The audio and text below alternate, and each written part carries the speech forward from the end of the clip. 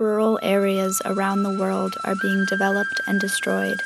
As the global economy works to create an increasingly homogenized culture, a handful of dominant languages consolidate their influence, and every 4 months a language disappears. At this rate, by the end of this century, half of the world's languages will sound like.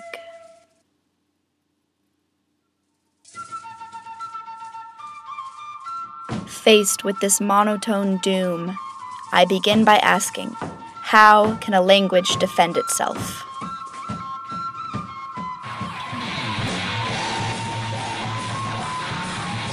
Xipe Vitanhai is a heavy metal band comprised of 6 members who collectively speak and scream in Ñaqñu, Tunsavi, and Nahuatl, 3 languages spoken by the original inhabitants of Mexico, who were colonized by Spain more than 500 years ago and continue to be colonized by the Spanish language today.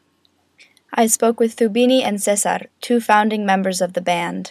For them, metal music is only a part of their much larger political commitment, the resurrection and continuation of these threatened languages. They are one note in a heroic global cacophony of original peoples, defending their languages and their lives.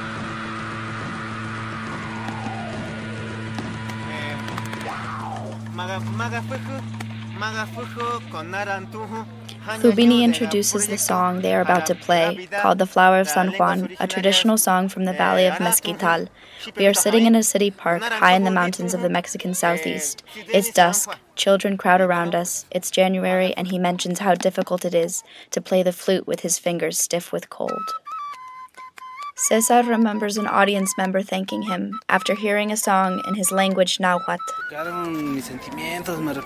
It touched my feelings. It reminded me of my grandpa. I feel proud, because many times these people do speak their languages, but they hide them or do not want to say so because, why, I don't know, maybe because it embarrasses them, and many times due to discrimination and racism.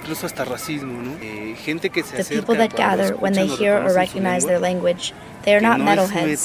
They gather simply because they connect to that language. I think that small catharsis rises in them. They have come to us to say, listen, the music you brought reminded me of my town, reminded me of my house, of my home. And for me personally, it touches the fibers of my heart.